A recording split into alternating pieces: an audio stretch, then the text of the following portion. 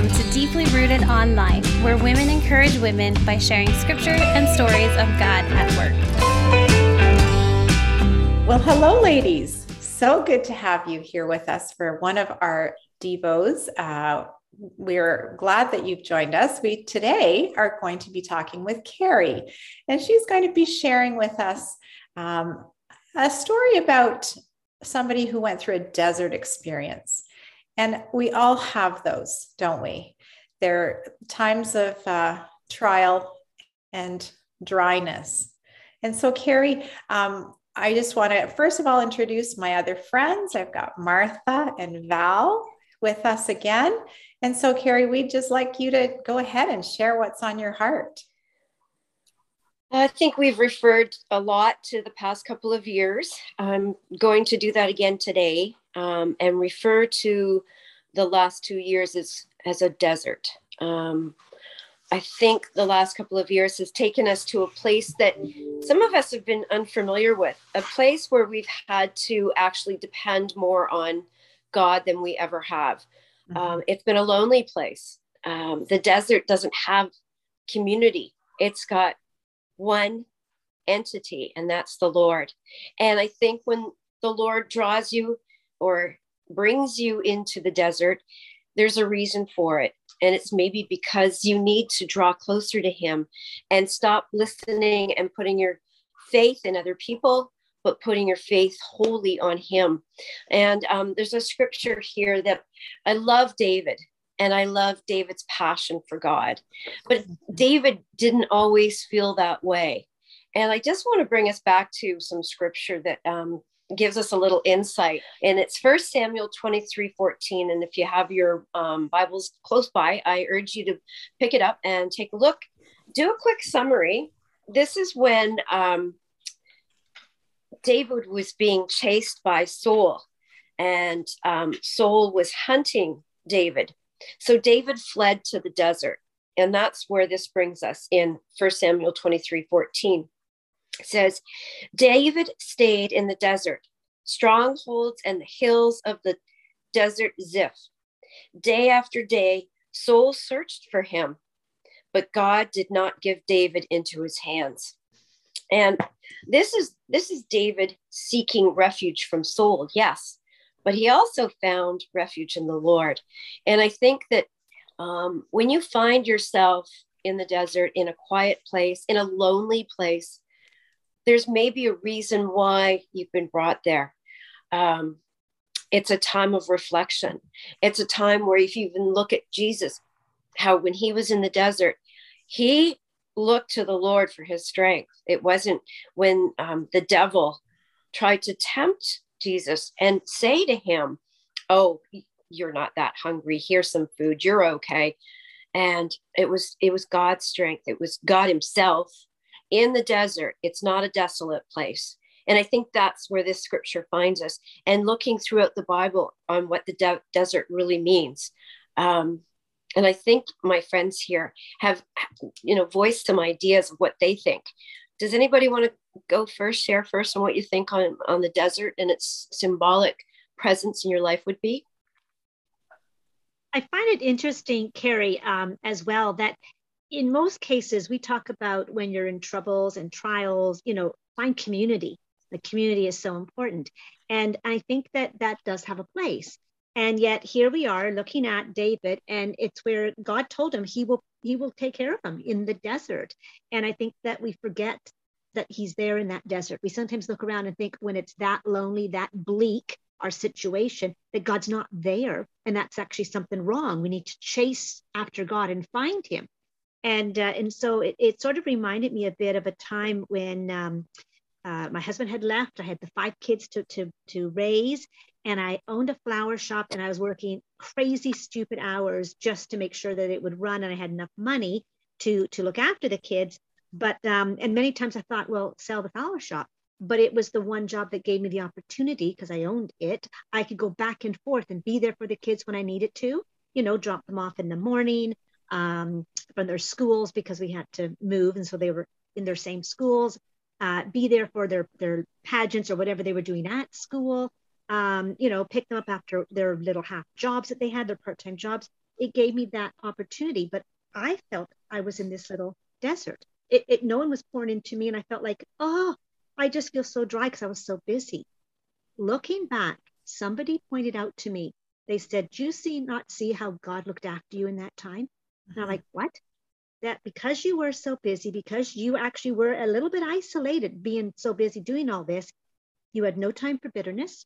You had no time for grief and worry. And because you're just so busy, God looked after me in my desert. And I thought, you know what? You're right. I didn't feel despondent in that time. I felt carried in that time. So I just think that's a very interesting thought, that our deserts are actually refuge places, and God could be bringing us to the desert, and we need to find him there, not look for him out of the desert thinking that that's our goal. Mm-hmm, mm-hmm. Esther, you had something you wanted to share on that one? Well, while David was in that desert place, he was inspired to write a psalm, and it's Psalm 63. And it just reminded me that exactly what you were saying about how God meets you there, and he reveals himself. And David, his experience clearly was being filled up to the brim. He says, oh God, you are my God. Earnestly I seek you. My soul thirsts for you. My flesh faints for you as in a dry and weary land where there is no water.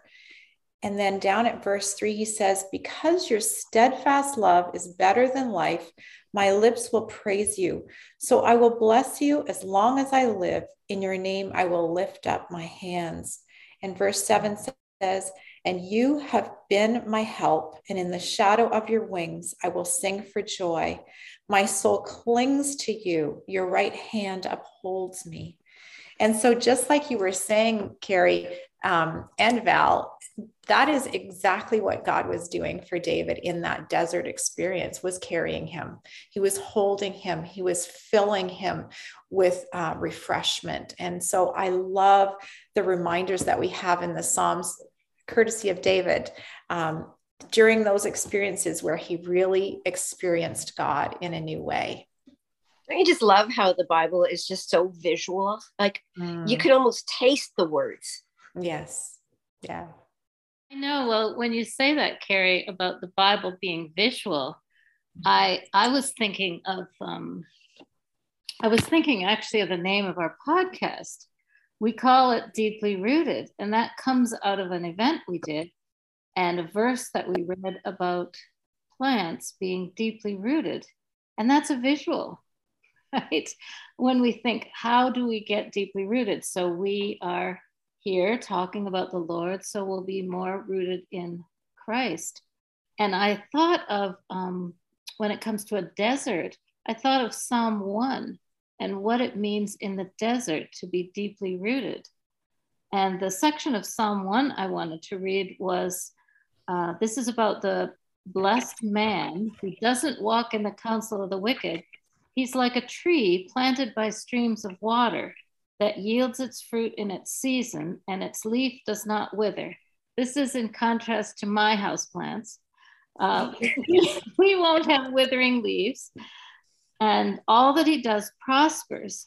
And I think when we're in a desert place, and I know when I've been in a desert place, that's why we want to be deeply rooted. I get this visual of the oasis, right, with the palm tree near the water. And so even if often my deserts are maybe emotional, where I feel burnt out, or I feel lonely, or I feel like God has abandoned me. Where are you, Lord? Mm-hmm. I don't get what you're doing here, and I don't feel your presence. But if I'm deeply rooted, which is by hearing God's word and knowing that God is there, I can kind of talk to myself. And I think we get that from David in the Psalms, that he not only talks to the Lord, but he encourages himself to say, you know what, I can still, as Esther read to us, believe in God, even when I feel like it's all going downhill. And so I think that's what's precious about the desert, is we do learn more about who God is and that he's faithful in our times of trial or dryness or whatever our desert might be. Yeah, I think you said that well. And I think that would be my takeaway from this is God's faithfulness. Mm-hmm. So if you find yourself in a desert, it's probably not a wonderful place that you thought you wanted to be. And perhaps it's uncomfortable. And perhaps you're challenged just from the lack of food and nutrients. But that's where God wants you, because he's going to grow you in his relationship with you. So don't feel discouraged when you're in the desert. Be encouraged. Such a good word, Carrie. I'm reminded of one of my friends who said, those desert experiences were hard, but I wouldn't replace them for the world. I learned so much. And so, ladies, if you have been encouraged by this today, share it with your friends and join us again next time for another Devo as we dig into God's word and find refreshment there. Thanks for joining us at Deeply Rooted today. If God has been speaking to you and you want to connect with someone for prayer, email us at deeplyrooted@myharvestchurch.ca. Be sure to subscribe to this channel to receive notifications when new content is released. And finally, let's stay connected with one another and deeply rooted in Christ.